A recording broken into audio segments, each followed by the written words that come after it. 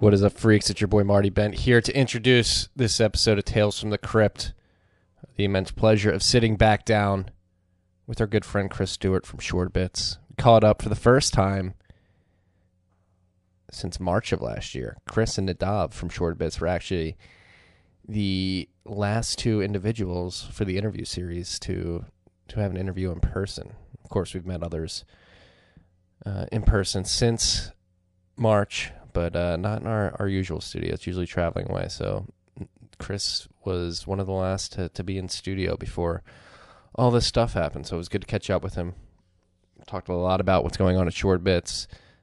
Steel manning Bitcoin versus Ethereum. I think this is a good episode to really push some of the developments that people are excited about, particularly DLCs, Schnorr, and Taproot. So hope you guys enjoy it. This episode is brought to you by good friends at the motherfucking Cash App.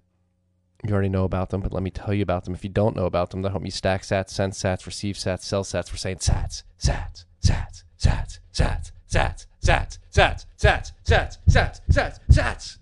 Because sats are the standard on the app now.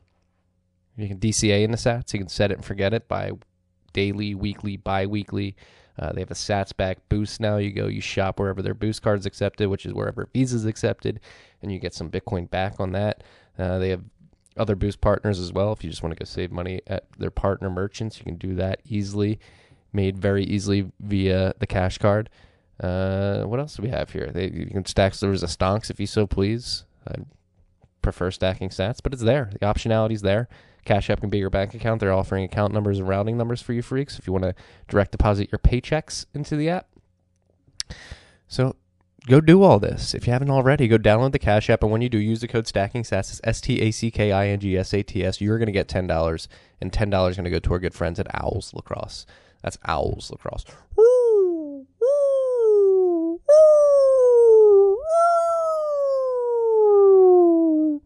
Owls Lacrosse. And guess what, freaks? We got a new sponsor. We got a fucking shoe deal. We brought Atoms onto the roster. ATOMS. Atoms is a shoe company making the most comfortable, ideal, everyday shoe for you freaks. They have a low time preference in mind. They're building shoes that'll last for quite a while. All right. Their midsole is a custom foam that is designed to cushion your feet, giving you unparalleled comfort and a personalized fit. Freaks, I've had a pair for 2 months. I tell you, I only shill what I like. I really like these shoes. One of the coolest parts about the shoe is it comes in quarter sizes, so you can get a perfect fit and not have to worry about whether you're a size 10 or a 10.5. Get a 10.25. All right, head over to atoms.com/TFTC and check out their shoes and get a free pair of socks at checkout when you go to atoms.com, ATOMS.com/TFTC. You can even pay in Bitcoin upon checkout. They're stacking sats over at Atoms. They got low time preference in mind. These shoes, they have elastic shoelaces that you only tie once. I've only ever tied my Atom shoes once, and I can slip them on, and they look good. They feel good. They have like microbial copper going through them, so they don't smell. So if you're a smelly feet guy, these are the shoes for you. The socks are in Fuego, so if you can take advantage of the atoms.com/TFTC deal and get a free pair of their socks, highly recommend it. Really excited to have these guys on board. So go check it out. Atoms.com/TFTC. Going to put the link in the show notes. Thank you to our sponsors and to you freaks. I hope you guys enjoyed this episode with Chris. If you're listening on a podcast, on YouTube, wherever you're listening, smash that subscribe button. Give us a rating, a review. Every little bit helps. Trying to blow this up in 2021. We got a lot more video content coming out. I hope you're liking the Citadel Dispatches. Last night, Matt sat down with Gigi and Croatius BTC. They had an incredible conversation. I was able to hop in and out of that over the multi-hour rip that it was. So go check out everything we're doing. I'm going to be putting out more content. Happy to have Atoms on the team. Shout out to Cash App. Enjoy this episode. Tiki.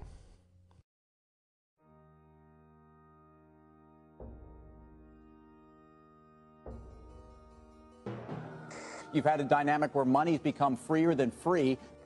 If you talk about a Fed just gone nuts, all the central banks going nuts, So it's all acting like safe haven. I believe that in a world where central bankers are tripping over themselves to devalue their currency, Bitcoin wins. In the world of fiat currencies, Bitcoin is the victor. I mean, that's part of the bull case for Bitcoin. If you're not paying attention, you probably should be. What is up, freaks? Welcome back to Tales from the Crypt. It's your boy Marty Bent here on a Tuesday afternoon.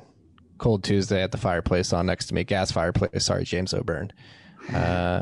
Sitting down with Chris Stewart again from Short Bits, and we were just reminiscing. The last time Chris and I hopped on the podcast was literally the last in-person interview before all this happened. Chris and Nadav flew into New York when things were getting a little dicey. Oh, how things have changed, Chris. Yeah, I mean, I think this was like March 6th or 7th, just for everybody else having some context. March 6th or 7th of 2020. And me and Nadav, a colleague of mine at SuredBits, we were going to do the New York trip, go see everybody at BitDevs, do a podcast with Marty, see everybody in New York. And that was like just the time where it was like really everybody's starting to get a little nervous, and it's like looking around at other people. I may have made a joke in poor taste at BitDevs about doing a discrete log contract based if I had, coronavirus at the time. Didn't age well, so everybody there in the audience, I'm sorry for that one. But hey, life goes on.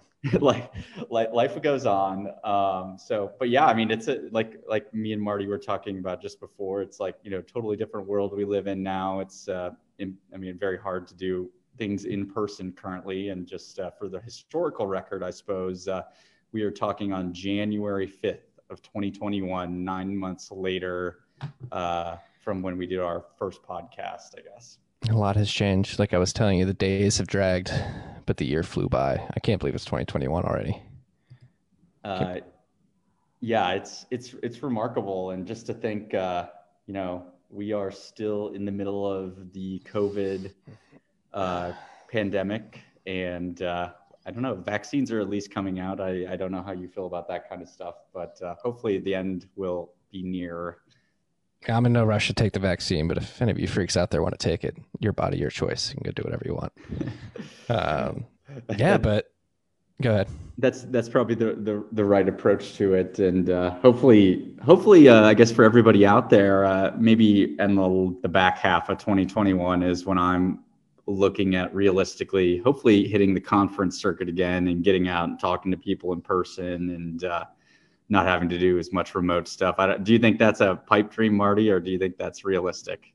I think it's realistic. I think people are at a breaking point. The economy is at a breaking point. Small business section of the economy, particularly, things need to you need to get back to some sense of normalcy. And I think the data that's coming out from countries all over the world and even from states here in the U.S. in terms of whether economic lockdowns make sense is starting to conclude that they don't really. A lot of different factors depending on the climate, the density of a population you're living in. New York, New Jersey, LA, very highly densely populated areas with very unhealthy people.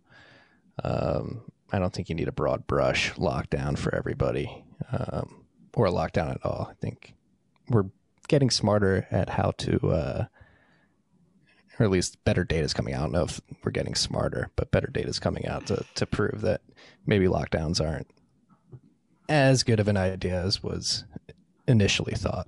I think they're terrible ideas. And just from an economics perspective, like complex systems, like a global economy cannot be turned off and on like a light switch. Yeah, I mean, I was talking with another colleague of mine at SuredBits, Ben Carmen, who's been on here before as well. And, he's been traveling for the holidays and seeing family and stuff. And he's mentioned of how we really kind of have different worlds in some sense within the United States now. Maybe that always was the case, but, he resides in Texas and, coming up here up north, for him was a stark contrast to, what reality is like in Texas, where you can go out and eat and stuff. And like here in Chicago, everything is totally locked down. And, I don't think that's going to change in the next couple months here in Illinois. Anyway, and just for the record, again, I live in Chicago, so that's why I'm, bringing that up. And hopefully, again, on the back half of 2021, that changes.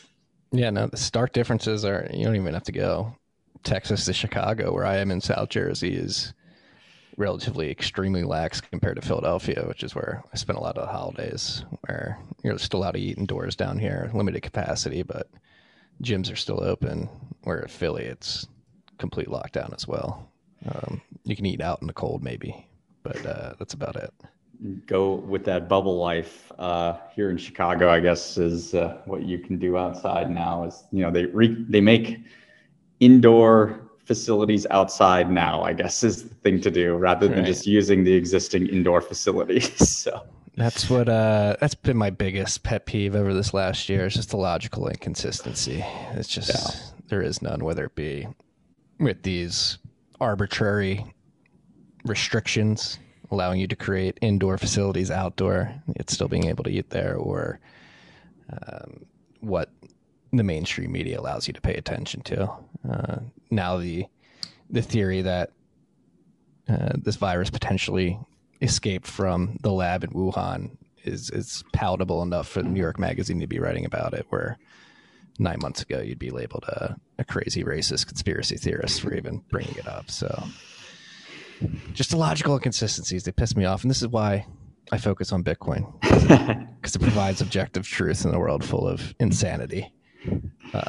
And why I like DLC is what you're working on particularly, and what we're going to talk about, what we have talked about the last time you're on this podcast. But you guys, it seems like lockdown life has been good for productivity at Short Bits. You guys have been putting out a lot of products and blog posts describing future products, but this product actually exists right now, the Contract for Difference, which is really what I want to talk about first.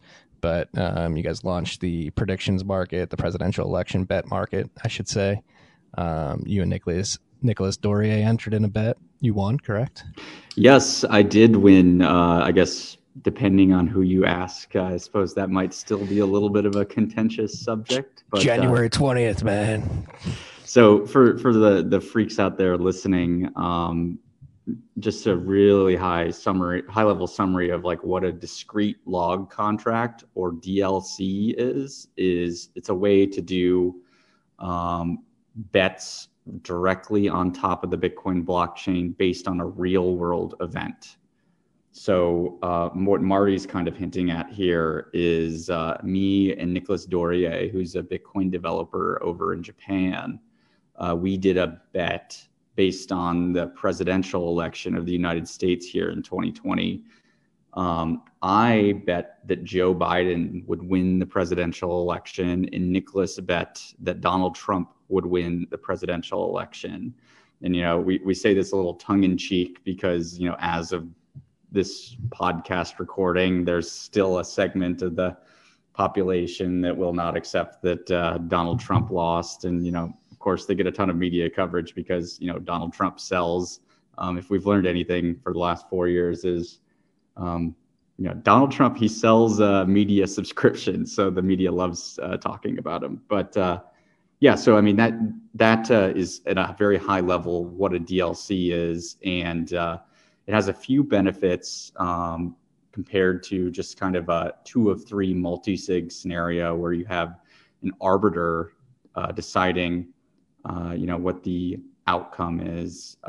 DLCs are a little bit more private, a little bit more scalable on the technology side of things, and also don't require interaction from this third-party arbiter, which is a really nice feature to have too. So me and Nicholas, it was around September, I saw, maybe it was August, Nicholas sent out a tweet, thinking that the odds of the presidential election were skewed. Donald Trump's much more likely to win than, was reflected in the prediction markets at the time. And he also was looking for a way to enter into a bet without actually having to convert his Bitcoin into United States dollars or another fiat currency that gambling sites support, because he didn't want to lose out on price exposure to Bitcoin for the duration of the bet. And again, just to frame, when this setup process was happening was August of 2020. So, Bitcoin price was probably around 10 grand, maybe, $1,000 above or below that. But, one of the key parameters that Nicholas wanted in this bet was to be able to, keep this price exposure. And he, retrospectively looks wise in that sense, because Bitcoin, as of the time, I think when the bet was actually settled, Bitcoin was roughly $20,000 a piece. So we got to retain that price exposure to Bitcoin, which is a very nice feature of DLCs. Yeah, it was pulling up the Outcome Observer bot to pull up the actual date. So you guys entered the bet on September 2nd. Okay. So with that, the Outcome Observer, which is the Oracle you use, correct? Yes, it's twitter.com/outcome observer for anyone listening and wants to check this out. So this is how the bet was announced to the world, that it had been engaged in, and both parties were willing, hoot hoot, or whoo whoo, as we should say here. Marty's house been giving me good lessons. I will BIP 340 sign the result of the 2020 USA presidential election with the following nonce. A string of numbers and letters representing the nonce follows, and then the message will be the SHA-256 hash of Republican _win or Democrat _win or other. So let's break down what the observer is doing in this situation. Yeah, so the very first thing you need for a discrete log contract or DLC is you need an oracle that's willing to attest to the outcome in real life.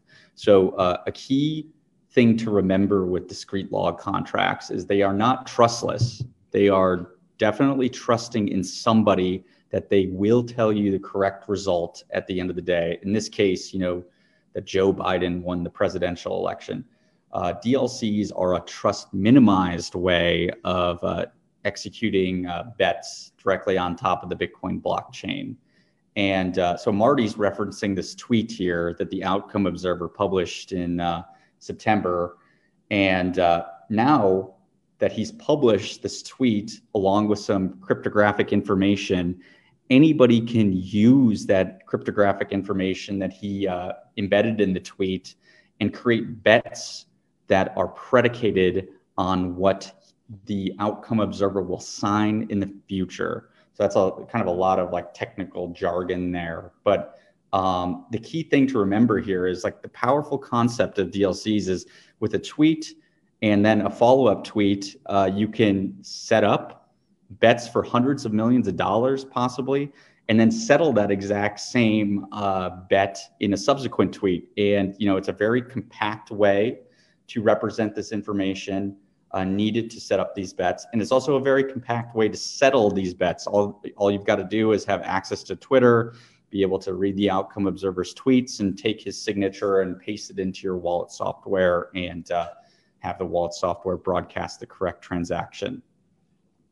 Yeah, it's interesting. It was funny that this was the first bet for this observer too, because it really tests the limits of the trust, or not trustless nature, but the trusted third party nature of the Oracle. What was it like having this be the first bet in this particular DLC? Because obviously a lot of people, like you mentioned, would argue that there was some fuckery with the election and that it is still unofficial until either or is inaugurated and actually sitting in the White House post January 20th.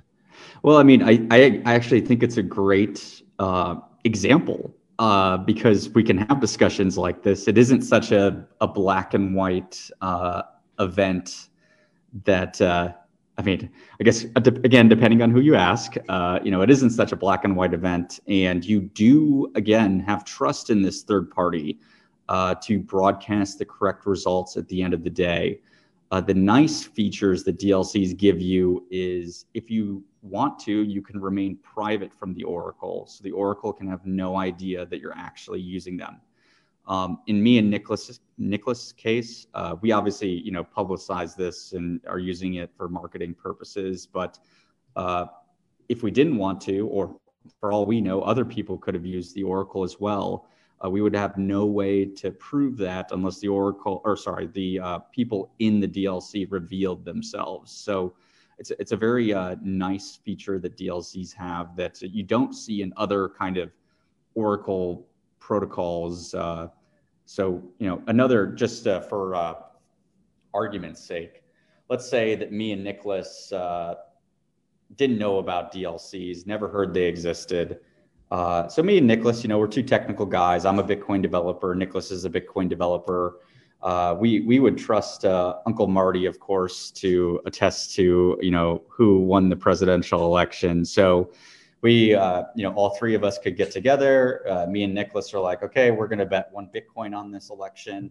Marty, you are responsible for, telling us at the end of the day what this, what the outcome is. And, that would work as well.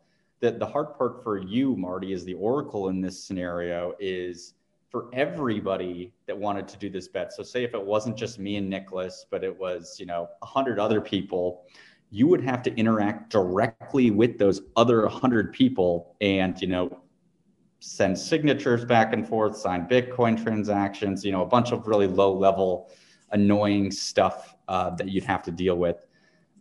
With the DLCs, again, it simplifies a lot of this because it's from the Oracle's perspective, just a broadcast only mechanism. Again, like you can think of Twitter as like a fire hose. You just start spitting out digital signatures and everybody, that follows you on Twitter can see those and use that to settle their bets. So, I mean, that's really, the core feature behind DLCs is, streamlining this process and also building in these kind of accountability measures as well.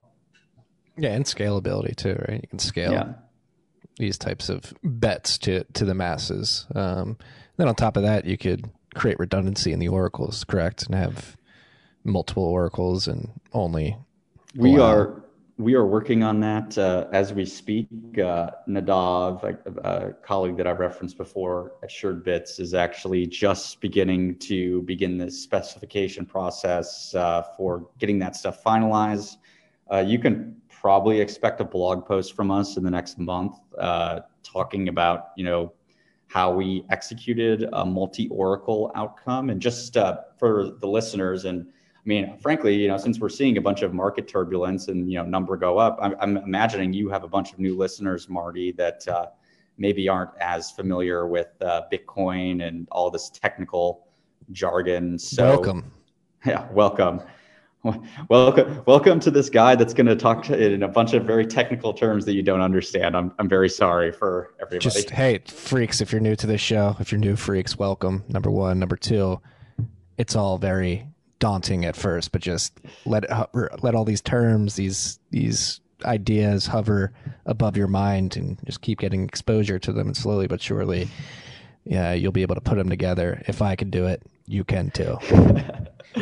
That's definitely a feeling that a lot of people feel, when they're getting into Bitcoin. And just for a point of reference, I've been, involved in Bitcoin for 6 or 7 years now, and there's still things that I feel like I don't fully understand. And as the community is also much larger now than what it previously was. So there's a lot more content out there. There's a lot more developments out there, and it's really hard to get a picture of the entire world at one point in time. But so what Marty is kind of talking about here is instead of just having one oracle that would tell us who won the presidential election, what Marty's hinting at here is maybe you could have two oracles and you could say, well, they both need to say Biden won, or they both need to say Trump won. Or if there's a conflict, so one says Trump wins and the other one says Biden wins, well, maybe you just want to refund your money at that point because you're like, well, I don't know. Like, it's obviously in this weird limbo state, and like you and your counterparty, which is Nicholas and I in this example, we could just be like, well, if that actually ends up happening, Nicholas, I really think the best, course of action here is just to refund us our initial money. will say, you know, the bet was negated, and that's the best way to handle this case. And you know, it's very important to remember with DLCs, these are all custom contracts. You can, you know, finagle them in any way you want, design them in, you know, whatever suits your use case. If you know, there's certain conditions that you want to think about and have, you know, Bitcoin sent based on that condition, that's really, you know, what the whole point of DLCs is, you know, they're incredibly flexible. We've done all sorts of different DLCs at this point, and you know, it really is kind of a really interesting base technology that I think we're going to see, you know, proliferate in the coming years to, you know, help spread Bitcoin's adoption, frankly. No, I completely agree. I think so. For any of you new freaks that are listening now too, there's something I say a lot on this podcast, that I believe there's an order of operations to all of this. I believe we can get the decentralized world, the decentralized financial economy, if you will, brought onto Bitcoin. People will point to Ethereum and their expressive smart contracts and say, hey, look, they're beating you at it. But I would argue they're losing in robustness and decentralization from a full node perspective. And if they do get a lot of traction from here, it's going to congest their network. It's happening right now. It's happened in the past. They may be too far gone in that regards, but Bitcoin still, it hasn't failed at smart contracting capabilities. At the protocol level, they exist. Multisigs, HTLCs, very rudimentary, but smart contracts nonetheless. And what you guys are working on, Shortbits, is why I write about it so goddamn much, because I think it's the proper way to go about architecting these solutions, which are novel and are something the market frankly wants. It's obvious there's demand for these types of products out there. It's just, what is the order of operations? And I believe that scaling these use cases in a smart way via something like discrete log contracts, which allows you to put as little data as possible into the protocol level in a private way. And then if you push that to the Lightning Network, the benefits are even greater. So just to put the context of comparing what you're doing to like an Ethereum or something like that. Well, and just to jump in here too, and this will kind of switch context a little bit and maybe speak to the OGs that are listening. And you know, something I really kind of worry about with Bitcoin is, so you know, Bitcoin has really won the battle in terms of the store of value narrative. I think, I mean, I turn on the TV now in the morning and I hear people on CNBC talking about Bitcoin as the store of value. I mean, I think, in my opinion, we've really won that narrative when, you know, the talking heads, so to speak, are on TV promoting it for us, which is great. I mean, that's a lot of hard work over the last 3 or 4 years from a lot of people in the Bitcoin community to, you know, build that narrative. And I think we're seeing the fruits of that labor paying off right now, and, you know, and it's reflected in the price. And, you know, that is not an easy feat, and it did take a lot. And for the really OGs in the crowd, they may remember a time when that wasn't the narrative. It was, you know, more of a payments narrative. You know, there was long ago, I guess at this point, you know, Bitcoin was thought just to be a payment layer rather than store of value layer. And that was a popular opinion. I think we've shifted the narrative in the right direction. But, you know, for, again, the OGs out there, it's that doesn't mean we have to concede the payments narrative, or that doesn't mean we have to concede the you know, financial settlement narrative to other blockchains. Like we can you know, we can have the entire pie, and that's like kind of what, you know, we're here to talk, or I'm here to talk about is, you know, we've got the store value narrative that'll get us, you know, so far, but we really want to have, you know, more than just store of value happening on Bitcoin. We don't want it to be parasitic to the store of value narrative, but we can have both at the same time. I don't think it's this zero sum sort of game of like you can have one or the other. And you know, as an example, we have the Lightning Network now with Bitcoin. That's kind of the payments layer on top of Bitcoin that you can do fast, cheap, you know, instant payments, and they're also more private. I mean, it's really a net win and a remarkable achievement for everybody working in the Lightning Network community. What we're doing with DLCs is trying to really realize that sort of financial settlement layer using Bitcoin for big trades directly on top of the Bitcoin blockchain, and add even more value to Bitcoin, because now you're not just using it as a store of value. You're not just using it for payments. You can also use it for speculation directly on top of the Bitcoin blockchain, and add even more value to Bitcoin's proposition. And this is like how we start slowly chipping away. So I'm here to promote that narrative and say, again, it's not like these are parasitic to one another. It's not like you can only be a store of value, or it can only be payments, or you can only be, financial settlement rails. You can do all of the things above. It does take more time, and like you say, you have to have one before you have the other. But it is an annoyance to me, I guess you'd say, of like, we've got store of value, we've won, like game over. Let's just not change anything ever in the future, and you sit with that. When I think Bitcoin can be so much more, that doesn't mean it can't, do all these things well. And, that's what I'm passionate about, if you can't tell. I am as well. I think we can get it all too. And especially if you use the Lightning Network, like I am an everyday user of the Lightning Network just through the nature of this podcast, syndicating it on the Sphinx chat, being able to receive and get payments streamed to me. Our site's BTC enabled, has Lightning Network enabled via BTC Pay server. We get invoices, Lightning invoices paid daily. Me paying invoices on something like BitcoinBountyHunt.com to pay for ads in a video game. Like it works today, and it does fulfill the payments use case that you described earlier. And that it's so rudimentary too when you think about it. The Sphinx app is also a chat app that's enabled by the Lightning Network. There's, like, I'm sure we'll get into the thick of it too, especially talking about your PTLC implementation on Eclair. Like, once that is the common way to open up channels, like the DLC functionality gets pushed to the Lightning Network, correct? Yes. So that's, that is the grand vision. And maybe for those that don't know, PTLC stands for Point Time Lock Contract. So it's just a new way to transfer value on the Lightning Network. It replaces an old primitive called HTLC, or hash time locked contract.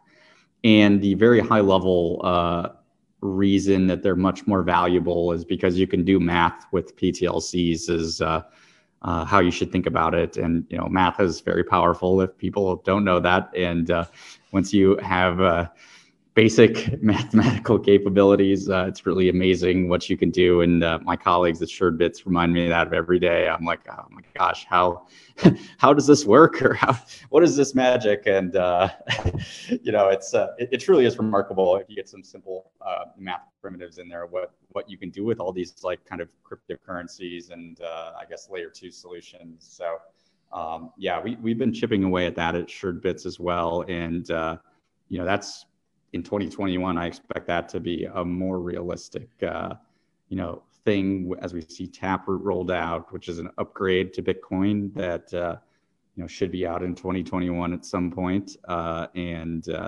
Then, Lightning can really have more capabilities compared to what it has currently. And we're super excited about that. Yeah. And so let's talk about the PTLC, implementation that you guys have for Eclair. Like, what does it mean? I wrote about it towards the end of November. So you build a proof of concept based on Eclair Lightning implementation. Implementation uses ECDSA adapter signature. So this what makes it possible. And if Taproot Schnorr is activated, you would use Schnorr straight up, I assume, correct? Yes. So the ECDSA adapter signatures, for those that are maybe a little less technical, they are a way to do some fancy layer 2 stuff and layer 1 stuff today on Bitcoin. ECDSA is kind of like the core digital signature algorithm that we use in Bitcoin to, verify digital signatures or create digital signatures. all of that crypto stuff is done with something called ECDSA. That has some downsides to it. Mainly, it's hard to preserve mathematical operations using ECDSA, and Schnorr gives you a much more cleaner model to do these kind of math things that I'm talking about. And thanks to some, innovation, actually, shortly after we met in March of 2020, we've come to realize that some of this stuff can be done with adapter signatures and ECDSA, which is kind of what we're using for DLCs and to get away with a lot of this magic that's happening over there. But just to be clear, it's much cleaner with Schnorr. It is, much easier to reason about with Schnorr, and we're very excited for all that stuff to come out. With the PTLC stuff on Lightning, we wanted to kind of realize all of the blog posts that we've written about over the course of 2019, talking about cool new innovative features that are enabled on the Lightning Network with PTLCs, and we thought we'd take the step to actually at least from a proof of concept perspective, like start seeing like what it would actually look like to modify one of the existing Lightning implementations to support point time lock contracts. And Roman, an engineer at SureBits, led the effort on that. We can relay payments back and forth between two PTLC enabled nodes spun up on the Lightning Network. You can't route, if I remember correctly, you cannot route through a non-PTLC aware node. So that's if you had an Alice, Bob, Carol situation where Alice is trying to pay Carol through Bob. If Bob was not aware of PTLCs, he would not be able to route payments between the two. So there is some limitations to this, technical limitations, and in terms of like getting things to be robust so they can be out on the live Lightning Network and run with high reliability. There's still some work to do. But again, we wanted to, kind of try and push the envelope, motivate people, make people realize that, we're at the dawn of the Lightning Network, and there's much to come as well. Again, combining these technologies or composing these technologies like, Lightning and DLCs, which we're really interested in, but again, are blocked until some changes are made to Bitcoin's base layer. Yeah. That's why I said it, my final thought in the news thought of the week last week. During these price runs, don't let the price distract you from getting Schnorr Taproot activated, because it's going to enable a lot of extremely cool things. And even beyond like what you're working on. Let's steel man this, we're just shilling Schnorr Taproot so that Chris can get his products to market. It's going to do things well beyond that. I'm all for it. No, I'm just kidding. Yeah. So, Schnorr Taproot has a bunch of really interesting features in it. Again, the core thing is really just Schnorr itself is, what I'm really excited about. Just, again, for the simple fact that it gives us math in this crypto world. So that's very powerful. Taproot itself has some privacy enhancing features, and it's very interesting to see all this regulation coming out with, that may or may not have effects on different privacy schemes, and what that'll mean for Bitcoin. I think a lot of us OG Bitcoiners, again, for the new listeners, we've kind of realized for a while the next frontier or the next big battle in Bitcoin will probably be over, privacy enhancing features. I think that's not too controversial of a thing to say. We had a previous, going back to Bitcoin archaeology here, it's in 2017, there was a very big fight in Bitcoin called the, SegWit 2x and the Fork Wars. The Fork Wars, yeah, there we go. You've got a better brand for it than I do, but there's a lot of contention in the Bitcoin community back then, and we actually ended up fragmenting as a community. And now we have, Bitcoin Cash is a product of that fragmentation. Bitcoin SV is a product of that fragmentation. Bitcoin Gold is, and these are all kind of diverging views for what Bitcoin is. And just backing up a little bit here, I wouldn't be surprised if we see the same behavior when it comes to, enabling privacy enhancing features in Bitcoin, where some people are against this for whatever reason. They don't want to continue with Bitcoin, or will try and coerce the Bitcoin brand to be on their chain and say, this is the real Bitcoin. Bitcoin never had privacy from the beginning. You're the crazy people trying to enable this Bitcoin, privacy enhancing technology. You're changing Satoshi's vision, do I dare say? And you guys are the weirdos and the outcasts, I guess, so to speak. Yeah, it's gonna happen. I mean, the tremors are already starting to go off as we're seeing through all these announcements. And that's actually, like, the OCC announcement last night was pretty surprising, allowing banks to. I was shocked. Right? Were you as shocked about that as I? I mean, I was shocked. Like, the adversarial thinker in me is like, it's a trap. It's a trap. It's just like getting you comfortable with banking, or storing your Bitcoin with traditional banks. Like, that's like a stepping stone to lock people in wall off the guard and make sure that they can't go back to self-custody.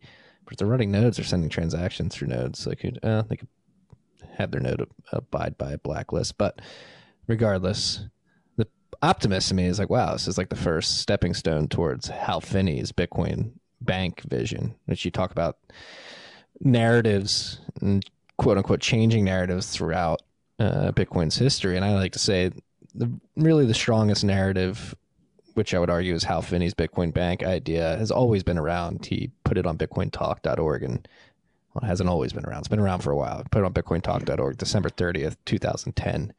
So you don't remember those days, Marty? No, just kidding. I was drinking way too many beers in college in those days. I was as well. And the loudest narrative, which like Bitcoin uses at the protocol level, is a payments network. Certainly may have been the loudest, but I don't think it was the wisest. And I think the market is proving that over time. You mentioned Bitcoin Cash, BSV, whatever other shit forks there were. The market is pretty handily decided, yeah, you guys have very little value. Bitcoin, the network that prioritizes settlement and node distribution, seems to be the winner, at least for now, at this given point in time. But so that, like, the OCC's announcement last night has a lot of people talking about how Finney's... Can we just summarize it real quick? Yeah, so the OCC, the Office of... I don't know. Don't ask me. The Office of the Currency... The Office of the Comptroller of the Currency, which Brian Brooks is currently the comptroller. He is ex-Coinbase. He was their head counsel for a time. They came out last night seemingly out of nowhere, and sent a note to the banking industry and similar types of entities, giving quote unquote legal clarity on legal permissibility, of certain payments related activities that involve use of new technologies, including the use of independent node verification networks, which is how they describe what Bitcoin is and what Ethereum is in these blockchains. So the OCC, the Office of the Comptroller of the Currency, came out last night and basically said, hey, you banks, you are legally allowed to use blockchains as networks to move money alongside SWIFT, ACH, and FedWire. So they actually create, like, just giving the okay as blockchains as admissible rails through which to send value within the regulated financial system, which is pretty massive.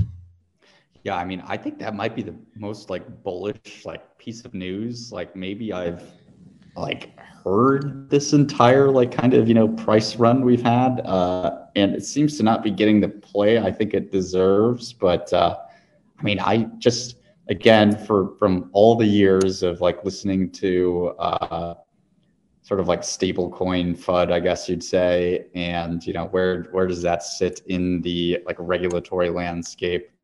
If you're a USDC, you're a Tether, you've got to be really happy with this ruling, because it really starts to have the government. And I mean, even just as I think normal day Bitcoiners or crypto people, I think you've got to be really happy with this because it starts like aligning government incentives, I think, more closely to these public blockchains. I'm not going to say they're like directly aligned because I think that's a little bit of a stretch, but it is at least warming up to it, I think is maybe a little bit better of a way to put it. So I think it's really encouraging news. Going back to like the DLC discussion, like maybe this starts laying the rails for, starting to do settlement of like derivatives, like on the Bitcoin blockchain. Like, is that the next step? Is like, it's okay to do, certain types of contracts directly on the Bitcoin blockchain. And, that obviously is an untested legal hypothesis and, may or may not hold water, but I think it's super encouraging that we are seeing regs like this come out. Yes, this particular, and that's what I wrote about in the bent today. I wrote about this OCC announcement and how it's just like so perplexing how the lack of continuity between different regulators and different offices within the U.S. government. The IRS calls it one thing, Treasury calls it another. OCC is coming out calling it a rail equivalent to ACH and SWIFT. There's just a lot of regulatory confusion. And regardless of whatever the regulators deem is allowed or not allowed, the technology does have properties that enable it to do certain things. And if you lived in a vacuum where regulators didn't exist, and you're just able to think of the possibilities, the types of products that can be created by this tech, it's pretty mind-blowing. You just mentioned derivatives via DLCs, so I think it's a good segue into DLC FD, so the contract for difference that you guys put out last week. Roman and Nadav entered into this contract difference, and it's really cool and really innovative and is like Bitcoin to its core, because you're essentially creating, in my mind, and I know you had some comments because Matt and I discussed this last week on RHR. I pushed back on him because I thought he compared it to the CDO market, which I think was not true because everything's collateralized within the contract. But to describe it in layman's terms, you have two parties in this contract. One is taking a natural long position of Bitcoin. The other is attempting to enter a contract that and stabilize the value in USD terms over the course of that contract. So depending on how each puts in a certain amount of sats, and depending on if the price of Bitcoin goes up or down, each participant in the contract will get allocated sats accordingly. So if the price goes up, the person who's naturally long Bitcoin gets sats from the person who's trying to maintain that value over the course of the contract. Price is going up, you need less sats to lock in $1,100. Conversely, if the price is going down, the person who's naturally long is giving sats to the person who's trying to hold value in there. Price goes down, you need more sats to maintain $1,100. Yeah. So, I mean, you can think of it sort of like a synthetic stable coin. One key distinction, I guess I want to right off the bat here that people confuse DLCs with is discrete log contracts are not like a new coin. It is, again, a derivatives technology. It's not like Tether or USDC or Bitcoin. Is derivatives even a correct word? Because you're not getting any leverage exposure, right? It has to be fully collateralized. Well, it is based on an underlying index or asset or whatever. So it's not dealing in like whatever it is you're betting on itself. It's it's one layer above. Mm-hmm. So that I think that's where the term comes from. And again, it's not a coin. It's not anything new like that. It is general purpose technology. Like, me and Marty are both big time Bitcoin people, but discrete log contracts aren't even like really specific to Bitcoin. Like, it's very few things you need out of your blockchain to execute discrete log contracts on them. And also from the Oracle's perspective, going back to the outcome observer me and Marty were talking about earlier, the information that's on the outcome observer's Twitter page is nothing specific to Bitcoin. We could have just as easily done this bet on Zcash, Bitcoin Cash, Litecoin, almost any public blockchain. The Oracle is just totally unaware of like what blockchains being used. So again, it is general purpose technology that can be used for a wide variety of items. Like, again, I'm a big Bitcoin person. We at SureBits are big believers in Bitcoin, but it is general purpose cryptocurrency technology. In the case of like the contract for difference that we executed, I just like have some notes like kind of written down here because I want to get the numbers right. It was December 17th of 2020. We entered in, or I didn't, Nadav and Roman entered into this contract for difference. The price of Bitcoin on December 17th was $22,800. So that is the fixed amount of value that, Roman will receive when the contract is settled. It'll be as if, Bitcoin remained at that price the entire time. So he's getting the stability aspect of it. For his use case, he cares that, Bitcoin, I don't want Bitcoin price volatility. I just want to have a stable amount of value, like, relative to the United States dollar. They both put in 100,000 Satoshis of collateral. So going back to kind of, if people listen to yours and Matt's podcast, I think it was last week or maybe 2 weeks ago, Matt was bringing up the fact that, CFDs or contracts for difference played a role in like the 2008 financial crisis, and I think long-term capital management back in the late 90s too. This is because they weren't fully collateralized, as you were, bringing up. So in this, DLC that we executed here, both parties are fully collateralized. There's no, partial collateralization going on. They each put in 100,000 Satoshis of total collateral. That's roughly $22.80 by that market price that I quoted you earlier of $22,800. So, you just divide it by a couple tens and that's how you get it there. So again, just to reiterate the fact, Roman wants to receive $22.80 of Bitcoin when this contract is settled.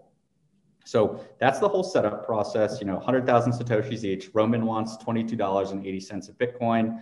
The Bitcoin price as of that time was, $22,000 and $22,800.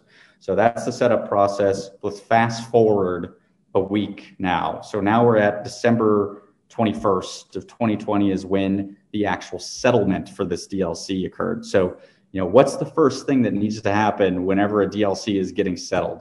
You are dependent upon the Oracle to actually sign the Bitcoin price at the time of settlement. So Nadav and Roman, they're sitting here, they're waiting around for the Oracle to broadcast the signature that corresponds to what the price was, and that the Oracle did broadcast the signature. He signed the price of $23,427. So Bitcoin had only, I guess you can say at this point, appreciated as like $600, I think it was. So, mild market volatility, nothing crazy that, we've seen since then. But still, again, Roman's core thing that he cares about is receiving $22.80 of Bitcoin when the contract settles. So they take the signature that the Oracle produced and use it to fulfill a Bitcoin transaction that they have locally that pays Roman 97,000 Satoshis. And so yes, he gets 97,000 Satoshis, which is really important to note here. He initially contributed 100,000 Satoshis worth of collateral, and he's receiving less money back. This is because the Bitcoin price appreciated, and Roman's number one thing he cares about is having a stable amount of Bitcoin relative to United States dollars. So his end payout is less money than he initially began with. This is the terms of the contract. This was all laid out in advance, and it should be no surprise to Roman. He's receiving less Satoshis than he began with. That's because Bitcoin price went up. And Nadav, of course, the counterparty to Roman's contract, will receive these extra 2,600 Satoshis. This is, what Nadav gets for being naturally long Bitcoin. He receives more money at the end of the day. And both people are happy. So that's kind of like the end-to-end flow of this process, set up to settlement and how this works. And, I just said a lot of numbers there, probably confused a bunch of people. I'm very sorry for everyone out there. We do have a blog post that's a write-up of this. If you go to our blog, suredbits.com/blog, you can find a full write-up of this stuff there. We've done other DLCs too, like one related to volatility, like a volatility DLC that we executed. And, we're playing around with all sorts of these contracts. And it's just really important to note that discrete log contracts are a general purpose sort of cryptocurrency technology. You can do all sorts of crazy things with these things, really, as far as the mind can imagine, or at least how far you can go with your financial engineering skill set. And, we think it really is a value add proposition to Bitcoin and can, kind of take us to the next leg of adoption. No, I agree. And so let's focus in on the DLCFD, contract for difference. And again, so let's try and describe how people would make this same trade in the past. They'd usually go to BitMEX, and if they're one of the stable value in Bitcoin, they would hold a certain amount of Bitcoin, then they go short that amount of Bitcoin on BitMEX just to hold, and not that amount of Bitcoin, but whatever the amount is, an amount that will stabilize the value of their US dollar holdings. So that involves a third party in BitMEX. This particular DLCFD sort of doesn't take out third parties completely, but it does make them less powerful in the terms of that you're depending on an oracle who's serving potentially clients outside of this particular use case, as opposed to depending on Arthur and company securing their keys and being able to send stuff out without getting KYC AML slapped on them by the authorities. On top of that, it's SATS native, like you mentioned. Like, you don't have to create a new token to do any of this. And it's a building block that could lead to stable coins on the Lightning Network. Like, it's not possible on the Lightning Network yet, or it hasn't been implemented on the Lightning Network yet, but you can envision a world in which these CFDs become transferable, whether you're passing along private keys to give you access to the CFD. Maybe something like a state chain could enable that, or if you find a way to transfer ownership without moving private keys, that's when you have a dam breaking moment where you can just have a flood of liquidity of people going naturally long Bitcoin on one side and others trying to use Bitcoin, but also needing the value that they're transacting to be stable throughout their transaction process. And freaks, whether you like them or not, stablecoins have a very big place in this world right now, particularly in the third world, where people are using them significantly. And I've said this many times on this podcast throughout the years. Well, I don't personally need stable coins at this moment. Fiat works fine for me. My cuck bucks work fine for me. I use Bitcoin as my savings account. People are certainly using it, but I don't think they'll last forever. I do think we will transition to a Bitcoin standard, at which point these stable coins will be rendered sort of unnecessary. But until then, I think they're going to stick around. Well, I'm gonna nitpick a little bit here, and I'm sorry for that, but I don't think again, using stable coins and DLCs together is, again, nitpicking here. I'm sorry, but again, DLCs are not a coin. DLCs can give you synthetic exposure and act like a stable coin, but again, they are not a coin. This is important nitpick. Yeah, so just be careful. Using. You get the functionality of a stable coin with these contracts. And if these contracts become tradable, you'll get the exact same functionality. Yeah, yes. I mean, it is a difference. There is a technical difference. Like, there is no physical stable coin that's represented by a UTXO on the Bitcoin blockchain. It's just a smart contract that behaves like a stable coin is a better way to kind of think about it. There are people, funnily enough, to confuse everybody even more, you can use stable coins with DLCs. So you can use them, in a DLC as collateral if you wanted to. So, these technologies, again, DLCs like play well with other technologies, and you can use them in conjunction with each other. Me and Marty have already kind of talked about using DLCs with the Lightning Network, two separate technologies that are kind of compatible with each other. Using DLCs with stablecoin tech, again, compatible with each other, not fundamentally incompatible. DLCs just need some sort of collateral and some sort of contract behavior that's defined by its the parties to the contract, and it will act accordingly as the contract is specified. So it's a it's a little bit of a nitpick, but it is important to note because there is no physical coin, or no bearer asset. It's a transaction at the end of the day, correct? Yes, it's a transaction in whatever your collateral is, and the smart contract behaves based on your predefined terms. Exactly. So you set up a transaction, which actually is an if or function with a bunch of transactions that do. I'm probably butchering this, but you set up a transaction, it has certain conditions. If conditions are met, it releases Satoshis based on how the parties interacting with that contract want the Satoshis to be dispersed. So you basically, but let's not focus on the nitty gritty and get into the weeds if I can just jump in here real quick, going back to No, Chris, no. Promoting our blog post. We at the top of our blog posts for DLCs. My colleague Nadav has added pictures showing the payout curve for this contract. So if you look at the DLC CFD one, you see kind of as you approach 0 Satoshis, you see this kind of exponential behavior, and as you go out further, you see this flattening of the curve.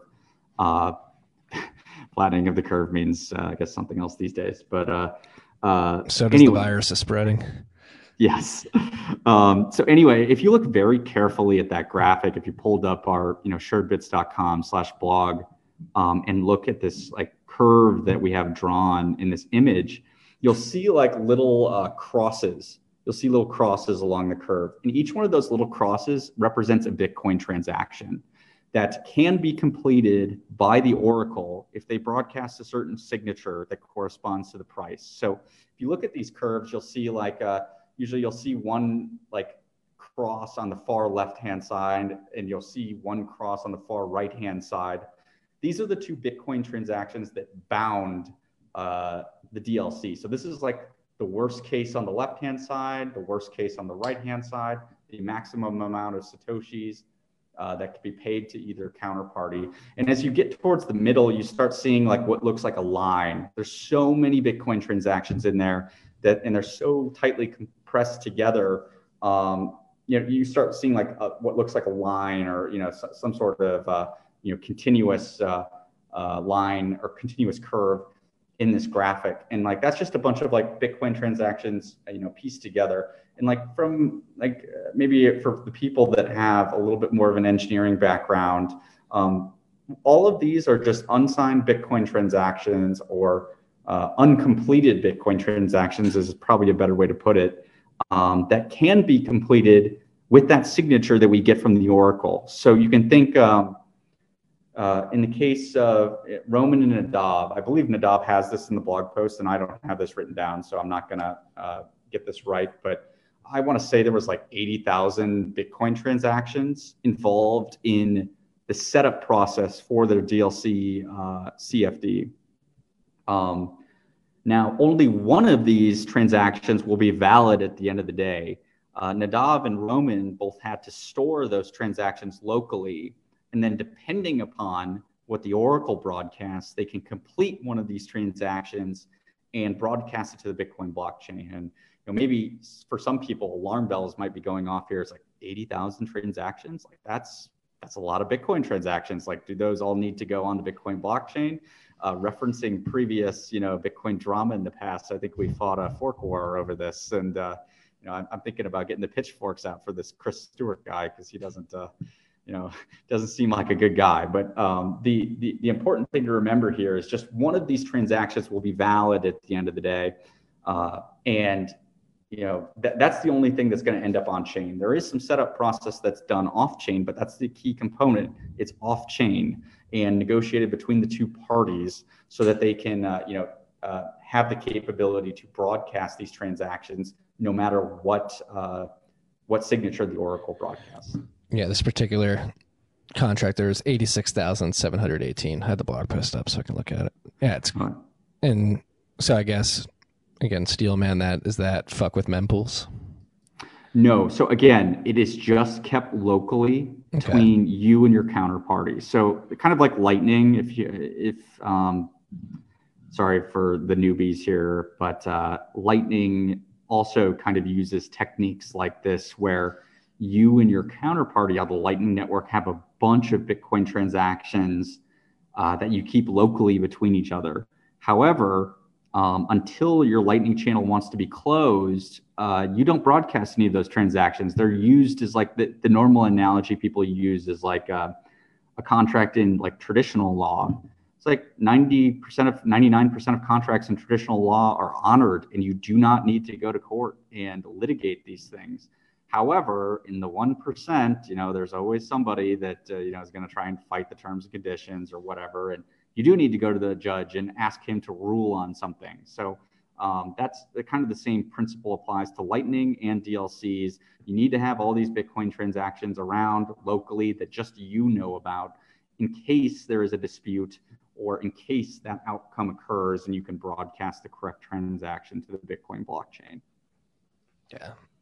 Very elegant solution. Again, freaks, old or new. This is what you guys are working on. Is something is like probably one of the top 2 or 3 things I'm most excited about in the space, particularly in terms of being able to scale Bitcoin into the future and to bring it back to the particular CFD contract for difference, and like just to highlight, we made it clear, we nitpicked that it's not a stable coin. It is a pre-constructed transaction contract with 2 parties, but if that ever becomes tradable, these contracts become tradable, or transmissible is probably better. Just transferable. Okay, that's the word I was looking for. Transmissible has a different meaning these days too. Yes, exactly. You create you're not creating a stable coin, you're creating something that's better than a stable coin and reduces the risk. So right now, the huge point of FUD in the space is tether. It's driving the price of Bitcoin. I don't believe it's driving the price of Bitcoin. I believe Tether has some money in a bank account that's backing the tokens, though I would never trust Tether. They have $800 million of it in New York. Didn't you hear? Yes. Who knows? I don't care. I'm not going to the New York Attorney General seized $800 million from Tether, so I'm pretty sure it's in New York. Some of it's in New York somewhere. Well, some of that Tether's tied up, it seems. But regardless, you reduce the risk of the Tether Corporation. You're using Sats only, and it's like so innovative how like it's just like a Sats balance sort of going back and forth depending on the price for this particular contract. And this is just one example of a fractal of crazy ideas and derivatives that could be created. Well, and let me make a proposition for people that, like, again, maybe I know this is a popular view, especially amongst OG Bitcoiners, is like, I don't care about all this new technology. I just want to hold my Bitcoin, have it go to the moon, and I'm a happy guy after that. And or gal, we're inclusive here at TFTC. Okay. Sorry, God, I'm gonna get canceled. So anyway, why you should be excited for this if you are this OG Bitcoiner that doesn't really care about new technology and it's like, I'm cool with my Sats and Bitcoin prices going up. It's like, again, we want Bitcoin to be this like neutral settlement kind of reserve currency of the world. And this is technology that brings that. And, again, I'm a Bitcoiner, but like I just said earlier in this podcast, DLCs are not specific to Bitcoin. It's general purpose technology, can be used by any blockchain. And we as Bitcoiners, I want Bitcoin to be that neutral kind of settlement asset in the future, which is why I want to see Bitcoin adopting this and taking a wider share of this like kind of settlement rails pie that's out there, and Ethereum seems to be kind of winning right now. Bitcoin doesn't have to lose this fight. And, that's what I'm partially here to promote is, if we want Bitcoin to, keep appreciating in value, if you are this OG that's kind of tech agnostic, we shouldn't give up on these battles because there is real value there that's being accrued on other chains because, Bitcoin hasn't had this innovation so far. So, just food for thought. I think that's an important thing that especially I find amongst OG friends that I have that I hear coming up a lot. Slow and steady. I'm confident in the fact that, or not the fact, the possibility that everything will come to Bitcoin at the end of the day. And again, process is important. Order of operations is important. But I do agree I also agree that there are a lot of people who discard the second, third layer tech because they only care about number go up and the Bitcoin as digital gold. But as you know, because you experiment with the technology closely, that's pigeonholing ourselves because the things that this technology enables, particularly Bitcoin and the layers on top of it, is mind-blowing. You're talking Bitcoin getting infused with some of the biggest video games in the world right now. That's really cool. What the Zebedee guys are, over there working on is great. I have a question for you though, Marty. Can I ask you a question? No, it's not allowed. Canceled. No. So, I meant to look this up before this podcast, so hopefully I'm not getting this wrong. But I think for a while now, like Ethereum's blockchain fees have been much higher, and in total value, I think is more than Bitcoin blockchain fees. Is that true, or do you know that off the top of your head? I think fees have gone up on Ethereum. The amount of gas needed to get a transaction through in a timely manner is considerably high.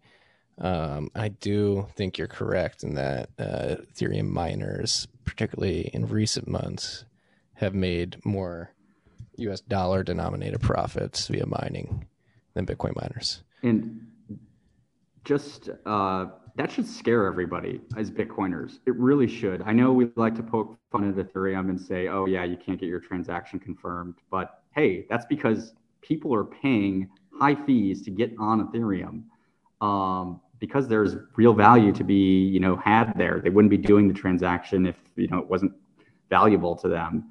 And since Bitcoin is a deflationary currency, unlike Ethereum, ironically, we need blockchain fees in the future to have a sustainable, sustainable network. So I just hope that trend doesn't continue in the future. And, that sort of flippening, especially for the OG holders that, want to, see their Bitcoin appreciate over time.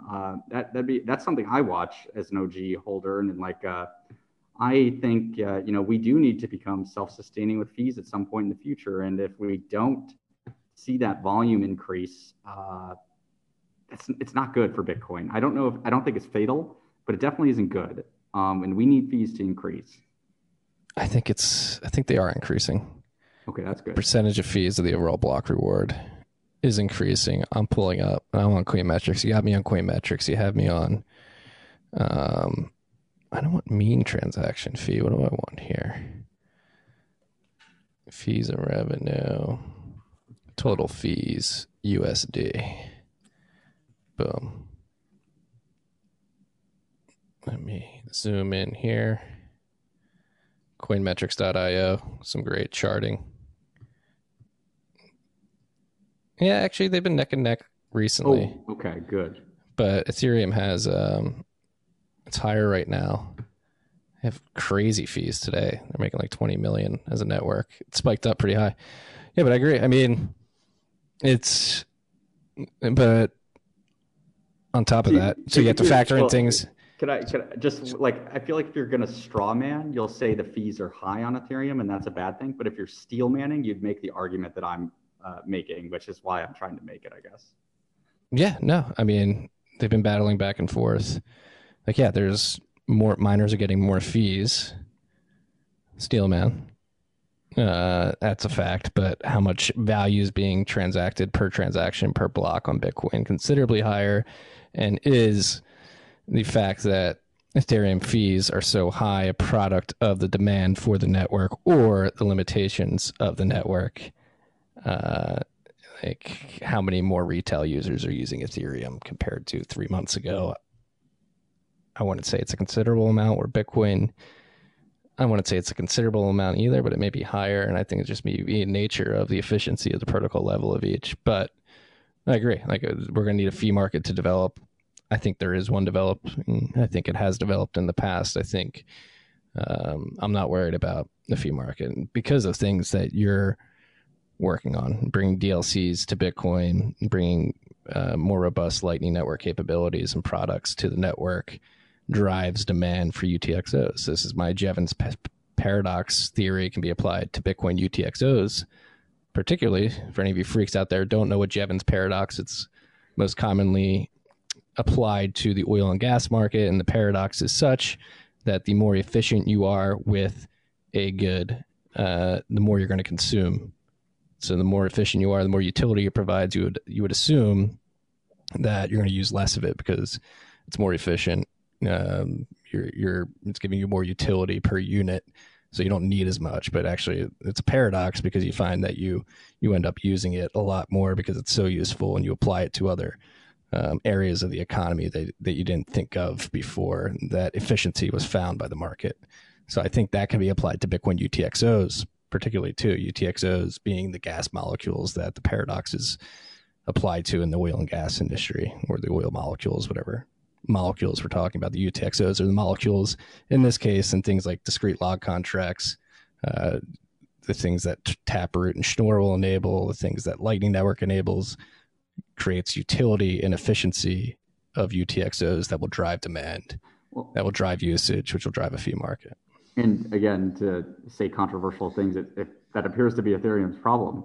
They're making stuff that's so valuable that they're seeing this like crazy spike in fees. And again, for a long-term sustainable cryptocurrency network, you want that. I mean, I think you want that behavior. It shows that you're providing real value, and people are willing to secure your chain through burning energy. Let's not get into proof of stake because that's a whole nother can of worms. But you are burning this energy. You are receiving, fees or payment for your energy.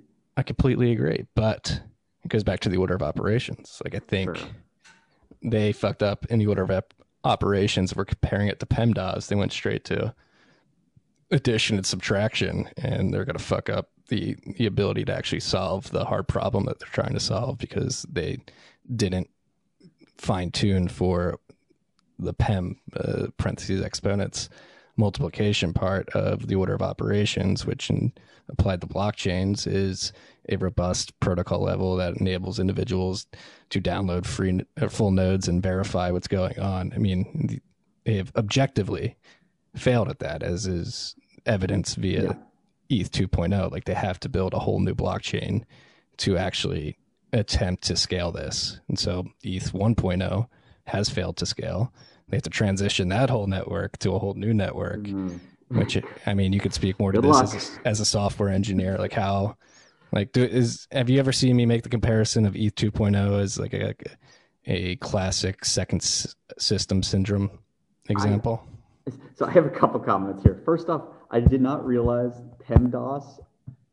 Did you learn, like, is that what they taught you in like, because for me it was please excuse my dear Aunt Sally. Yeah, but I didn't realize they taught you the acronym, or did you just shorten it because it took me a while to yeah, please excuse my dear Aunt Sally, or PEMDAS. Okay. Yeah. The other, like, I mean, just in terms of like feeling bad for people, I can never say this guy's last name. I think he's the lead maintainer of Geth, or which is the Go implementation of Ethereum. Like, yeah, a serious meltdown, like that's it, probably 2 or 3 months ago, and there was a bug in Ethereum, and I don't know if it was his fault or not. I think it was like a change in the Go runtime, but like he's the guy that really takes a bunch of the brunt of like these kind of pie in the sky ideas, is like the guy that actually has to implement it and try and get it correct. And what they're trying to do in Ethereum is very ambitious.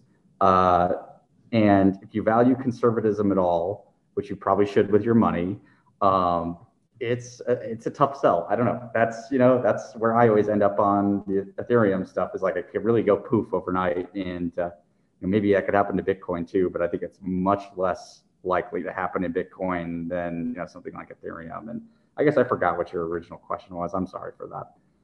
No, you asked me. You started asking the questions on this podcast, whether or not I was worried, and no, I'm not worried. So and I would even argue that Ethereum fees being as high as they are, again, is more of a product of the inefficiency of the protocol they've built.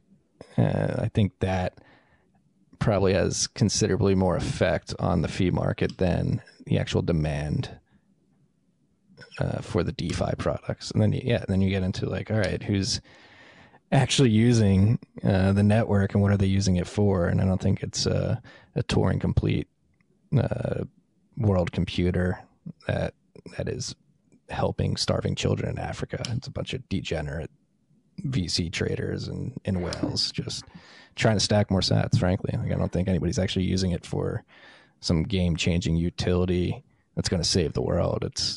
They're playing an arbitrage game between all the tokens that are being spun up. That is, I mean, as far as I can tell, that is what is happening, specifically the arbitrage thing. But I don't like to pass too much judgment on people that do that, because you can vilify high frequency traders in traditional finance for doing that. Whether you can be on one side of the spectrum, it's like they provide no value and they're scalping profits from day traders, or you can say, oh, they're providing liquidity to the markets. They make sure markets operate efficiently. They lower bid-ask spreads on exchanges, and it's still yet to be seen, I guess. I think where all the DeFi stuff shakes out at. I think there's probably some stuff in there, but again, with all cryptocurrency stuff, it seems like there's a lot of nonsense around, core, real valuable things. And I think it's tough to wait, especially if you're a beginner. I'm sure there's, new listeners tuning in. If you're a beginner, it's very hard to cipher through the BS and figure out, where the signal is. And I'm sure, were you, was it 2016, 2017 when you first started getting into crypto, or am I misremembering here? That's when I started writing about it. I got into it in college, 2013. Do you remember how afraid you were when you began, of just what is all of this stuff going on? These people, super strong personalities that act like this is the next coming of Jesus or something. It's it's really it's a terrifying field to get into. At least I was terrified when I got into it. It's daunting. Like I said, it's daunting.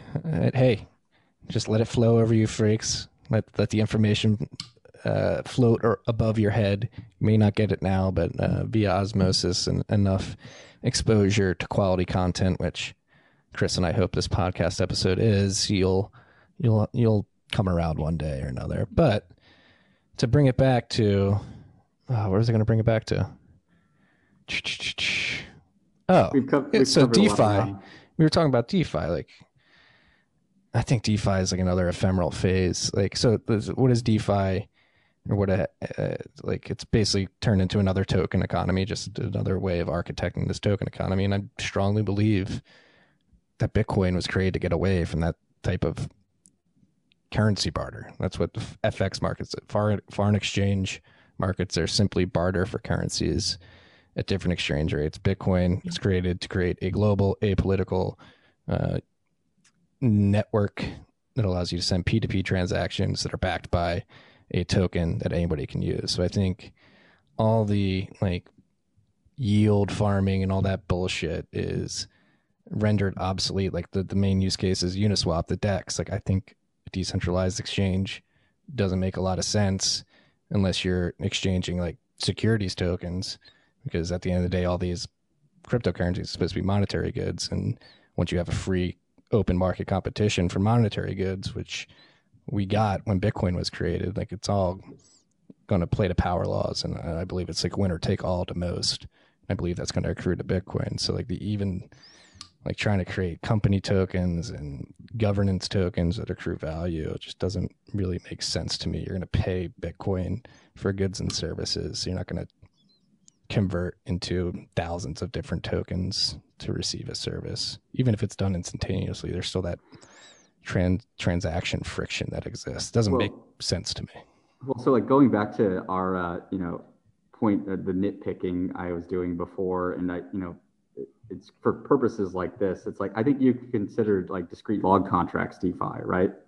Yes. And the thing is, why I was nitpicking with you earlier is like, there isn't a new token associated with it. However, it is DeFi. So it's like, now we enter into the realm of like, okay, we're doing DeFi, but it's settled in Bitcoin. Like, what does that mean? Is that the same thing as like token DeFi? I don't even know. Like, there's not even great words to this, like describe like the difference. It's like token DeFi versus frictionless DeFi or something like that. Like the DeFi term is like, this is like it's an internal like battle that I have of like, so like discrete log contracts probably isn't like the winning brand for like, what to call DLCs to normies. And so like say with the Lightning Network, they call it Lightning. It's a great name. It really is. And they don't call it the HTLC transfer network.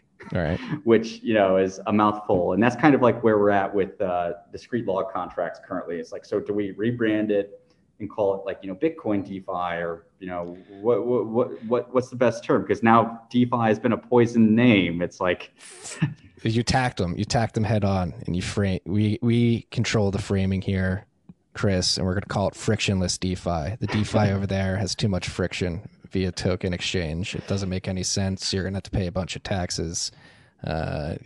You're accruing gains and losses from trading. I don't know. Frictionless DeFi sounds. I mean, I think that's descriptive when you compare the two types of quote unquote DeFi. Well, in the Atomic Loans guys, they call it Bitcoin native DeFi. The Lightning Labs team was briefly pushing the Li-Fi, name. It's like, I don't know. I'm not very good at these like naming things. So, we'll have to figure out, a good way to brand it that doesn't like instantaneously turn off all of the, maximalists, because, with the DeFi name, I mean something very specific, unfortunately. Like we need like a term like L2, like layer 2 or something like that, or I don't know, something I'm still pondering, I guess you'd say, and asking you about it on a podcast, I guess. frictionless finance. I don't know, take the D out. Frictionless DeFi, Bitcoin DeFi. Right. Well, it's like Bitcoin is decentralized finance at the end of the day. Like anybody can get capital, plug in a miner, point that hash at a pool, and get Bitcoin in a quasi decentralized. Yeah, you got the pool operator. I'm getting into semantics here, but like anybody could send me a Bitcoin address and ask me to fund that address. Well, and that's I could finance that, and they could provide me a service. Well, that's like the amazing thing. Like I think about DLCs as well. It's like, because like you just said, like it's as lightweight as I post a Bitcoin address on my Twitter and people can pay me. Like they just need those like, string of characters, and I can receive money from anywhere around the world. And like, that's why I like the DLC so much from the Oracle perspective, is like, I can send out a tweet that contains this cryptographic information that anybody can engage in a DLC with around the world. I can post a follow-up settlement tweet and settle billions of dollars of, DLCs with those, what is it, like 280 times 2, or how many characters are on Twitter these days? I don't even know, but 280. Yeah, so like that many characters, I can, have the power to, really settle a lot of money. It's really remarkable, I think. Yeah, it's mind-bending. It's I don't want to hate on all the other projects, but I think it's all noise. I think what you're working on is Signal, and it seems like you're a bit worried that development for these particular products is moving a bit slow. But honestly, like, who the fuck is using this shit outside of, and not to diminish traders or anything like that, but they're taking advantage of an inefficiency created by the Ethereum platform. Like, if it's there, they're going to do it. Does that equate to long-term utility of the platform to the masses? I would argue no, especially considering the fact that they want to transition to this whole new network, which has to literally solve from my understanding, software engineering problems that have not been solved yet, and they're doing it on the fly, and selling the world on it. So good luck. Yeah, I mean, I could be wrong. I could be wrong. I don't think I am, but I could be. And that's why I feel so bad for that Peter. I think it's like Sagowski. I don't know how to say his name, but he's going to be the guy that is going to stay up many nights without sleep and have to, roll this stuff out, and it's going to be a painful experience for him. But I guess sounds like a centralizing central point of failure, if you will. Yeah, if you ask me. Has anything else got your clock ticking in Bitcoin lately, or in crypto? Is there anything else you've been following super closely? Well, or in the mining space? I guess I've been just kind of out of that. Like, is there anything interesting happening over there? There's some interesting stuff happening in the mining space. We'll have more news on that in the coming months. I think mining space is very interesting right now. A lot of people buying a lot of miners. Whether or not they'll be able to execute on plugging all those miners in, we'll see. Great American Mining specifically, we're very excited for 2021 and our scaling future as a business. Do you know, is this like rumors of Bitmain doubling their miner prices true? Or I think I've seen some talk on Twitter. It might have even been from you, so sorry if you tweeted that. And No, Amanda Fabiano from Galaxy Digital, she pointed out, that's the price for ASICs is very reflexive. So it tracks the price of Bitcoin, the underlying token, very closely, because they're basically call options on Bitcoin to be produced in the future, and they get more expensive as the price of Bitcoin gets more expensive, especially when you consider the fact that they are scarce goods too, and these manufacturers only have so much space on the foundry floors to produce these devices. So getting workable batches to market in a timely manner, especially coming out of a bear market where they have less priority on the foundry floors, creates this price crunch that you're seeing. Depending on your price of power production, mining could certainly still be profitable at these prices, probably is profitable at these prices for most people, considering the hash rate and difficulty level at the current moment. But be careful. That's what I would say. I mean, the top of the line hardware specifically is very, like 100% increase over the last month and a half is considerable. Is there any new competitors entering in the hardware game for mining, or is it kind of still the same old players since the last few years, I guess?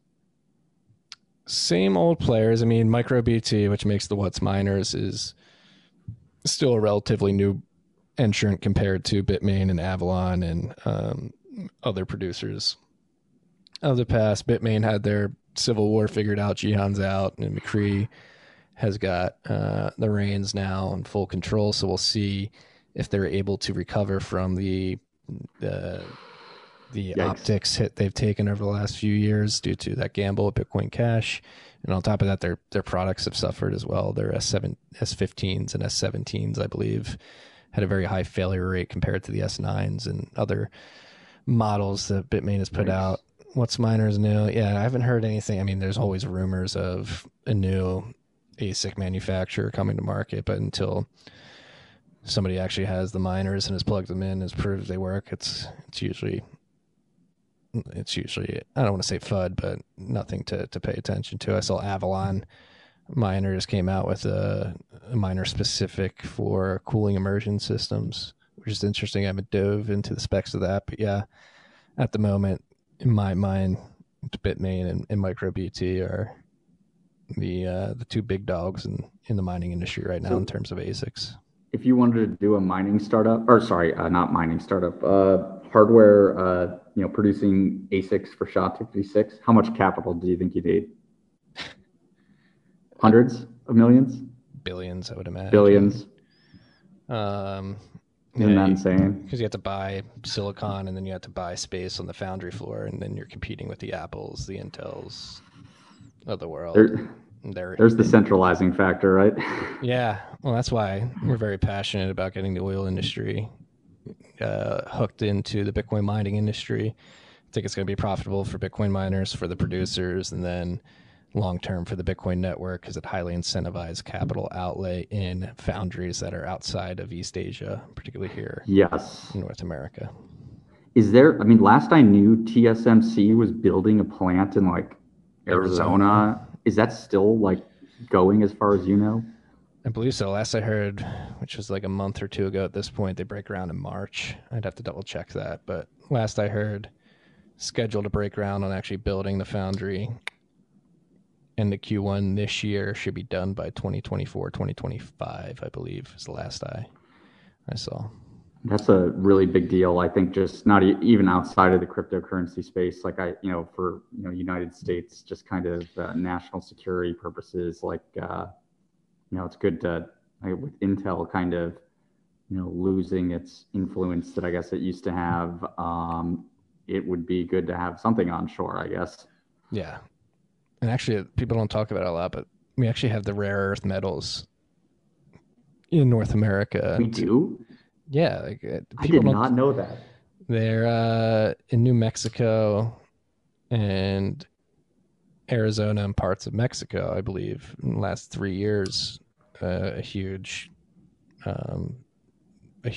like trove of these rare earth minerals has been discovered on U.S. and Mexican soil. So something people don't talk about a lot. We could do it. It's just everybody's like, especially in the Bitcoin space, they're like, oh, it's impossible. We'll never catch up. It's like, shut the fuck up.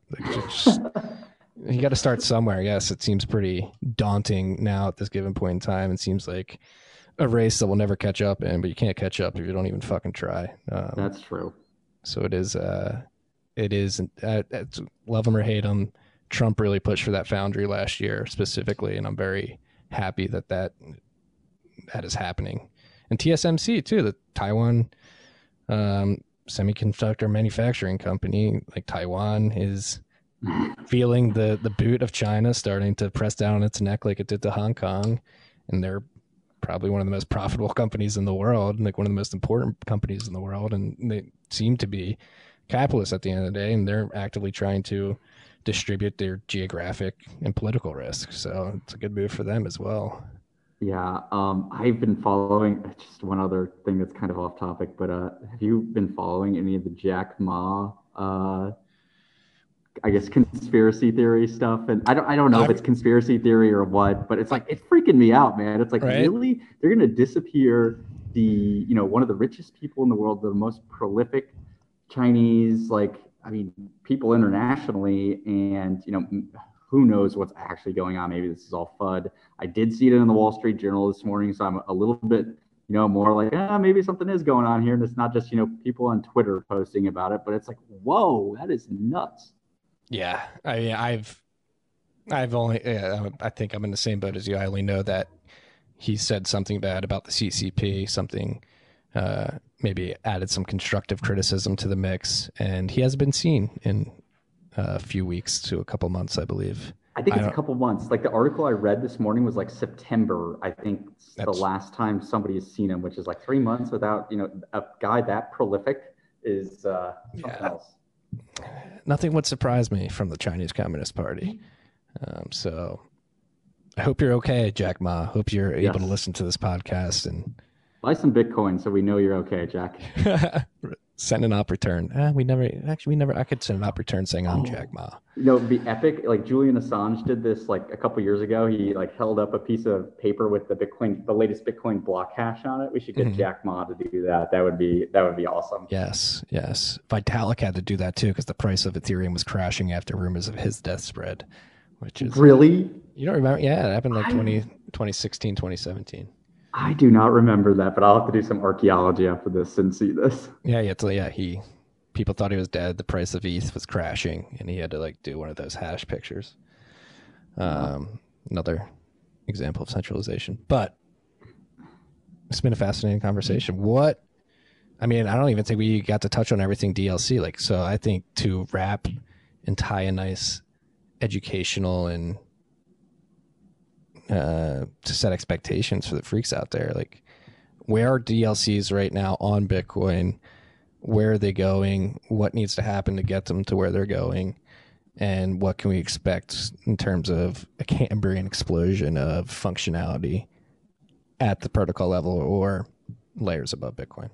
Yeah, so I mean, you can think of like 2020 for DLCs was a lot of heads down protocol level work. So we had great partners, open source contributors, some some you don't, across the world, participating in the specification process for DLCs.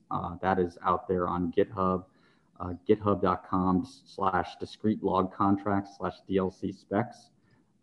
We actually have a spec meeting tonight. We're getting close to being done on base chain stuff, or, the on-chain stuff. And, 2021 for us at SuredBits is going to be defined as like, okay, like we've done a lot of internal stuff. We've executed these between ourselves. We're going to start focusing on building tooling so it's easier for people outside of the know, so to speak, to actually use these things. So that's going to kind of be our mantra for 2021, is making these things easier to use, better tooling, start thinking about how we can get liquidity around these things so people can get in and out of these things easily, and looking for interesting contract types that people care about is, at the end of the day, what we want to be doing as well. So that's kind of our marching orders for 2021. And I guess as we sit here in January 5th, that's where our focus is going to be at. I like your focus. I like your nose to the grindstone. Just put your heads down, get shit done. Well, if they ever let us out of our apartments, maybe it wouldn't be so productive. Maybe we do need another year of lockdowns just so Bitcoin can get into hyperspeed. Yeah, so are you seriously worried about Bitcoin's long-term success being torpedoed by others getting this stuff to market quicker? No, but I also think a lot of people are resting on laurels in Bitcoin and not actually trying to push the envelope. So I like to be the guy that rattles the cage a little bit and like, hey, have you thought about this? Like, if we're losing the fee war, that isn't necessarily a good thing, especially if we're a deflationary currency. Just to remind everybody. Well, the other half of that deflationary currency is the value of it goes up. So you need less sats to attain the same amount of purchasing power, as is proven by your CFD with the person who's naturally long winning that contract. Which is absolutely true. And energy is purchased in dollars today, not Satoshis. So your argument is correct. Yes. But I wish we had enough time to dive down the DLCs and second layers enabling Hal Finney's. Have you read Hal Finney's vision of a Bitcoin banking system? No, embarrassingly, I have not. I'm going to have to do some research after this because I feel like I don't know. I feel like I'm really missing out now. I'm getting a little FOMO about this. Read today's Bent. Okay. It's mentioned in there and linked. The post on Bitcoin Talks linked in there. Because a lot of people seem to be under the impression that, in short, Hal's theory is that to scale Bitcoin, obviously we're not going to have all the transactions happen at the base layer. That does not scale. You'll destroy decentralization if you try to scale in that fashion. So you envision a world of Bitcoin banks where you go back to what was a free banking system, which existed in places like Canada in the 1800s and right before and after World War II, World War I, I believe, is a timeline there. But a free banking system basically states that you have a political reserve asset or reserve assets. At the time in Canada, it was gold and silver, and then each private bank can issue their own currency with differing interest rates to their customers, basically gold and silver notes specific to each private bank.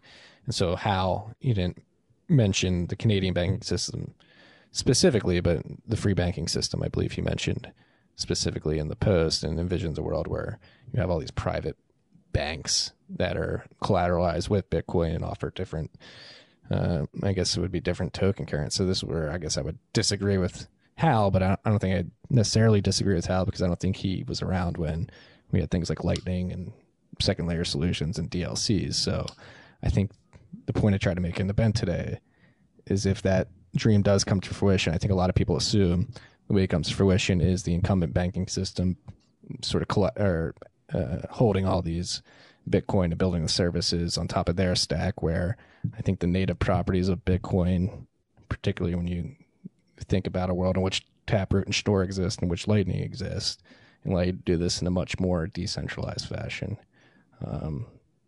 And the open source software devs are always going to be able to outcompete these closed source bank entities, which really don't have great tech. They're still using Cobalt. So that was a long-winded description of the bend today. Yeah, I used to work at an insurance company, and they have a lot of, not quite a bank, but basically a bank. And they have a lot of like this old technology laying around. And, that's going to be, I think, a lot of the story of the 2020s too, is how we fit legacy like regulations and stuff. And what does that mean in the crypto world? Like, we're already seeing it here, in the early days of 2021. Like we talked about earlier, this podcast is like, we got the comp control or whatever it is, OCC, issuing regs saying that, it's okay to do stable coins on Bitcoin. Like I think, or Ethereum, of course, like, any public chain, which is, I think, great news. And we'll have to see how those things develop over this next decade. And hopefully it's a, crypto friendly environment. One of the things going back to the election is like, whenever you have a change in an administration, you've got to really worry about, regressive regulations like coming in with the new administration. And, I guess this is a very US centric thing, but it's like, I think what we're seeing so far has been pretty good and I guess encouraging to hear, but, we got 4 years to go. So hopefully nothing crazy happens there. There are no attack vectors. Bitcoin will survive. No, as long as they don't get to TSMC, right? All right. Well, TSMC, Samsung's actually, and Samsung produces the chips that WhatsMiner uses. Okay. MicroBT, and Samsung's in South Korea. So it's not completely concentrated in Chinese dominated areas of South Asia. But yes, it is certainly a centralization factor. I think it's getting better. I think it will continue to get better. Like anything, there's an order of operations. You have to have these demand for this hardware first to incentivize people to build out these alternatives. It's going to take time, freaks. Sit back, relax, enjoy the ride. Keep following what people like Chris, Nadav, Ben, Roman are doing at SureBits. Again, I say it all the time. Don't sleep on discrete log contracts, and don't sleep on SureBits and the things that you guys are building, because I truly believe it's like one of the most underrated areas of the whole entire space, whether it be Bitcoin, Ethereum. I love that nobody's paying attention to this. And I hope you feel that too, where it's just like, hey, we're putting out good work. People, legit people, I don't want to say that I'm a legit person. People I've talked to that I consider legit are super excited about discrete log contracts. I like Real G's move in silence like lasagna. And I think the SureBits team and Bitcoiners focus on DLCs are doing that. Well, everybody stay tuned, and 2021 will again be more public facing and providing tooling and hopefully make it a lot easier for people to start playing around and experimenting with these things. So hopefully we can be back on TFTC in the second half of 2021 and talk about what we've accomplished. Yeah, maybe we'll be engaging in a civil war bet at that point, but or maybe even in person. How freakish would that be? That would be incredible. That'd be incredible. And I'll come to you this time. I'm due for a Chicago trip. Don't come now. It's terrible. Well, it is literally like the worst part of it. Next month around this time is the worst part of the year. Well, it's winter and we have everything shut down. So yeah. Well, it's been a pleasure. Thank you for taking the time to answer my stupid questions and clarify these things for me. And I think this was a good Steelman conversation too. Talking about alternatives, what we really want. I hope you freaks learned something.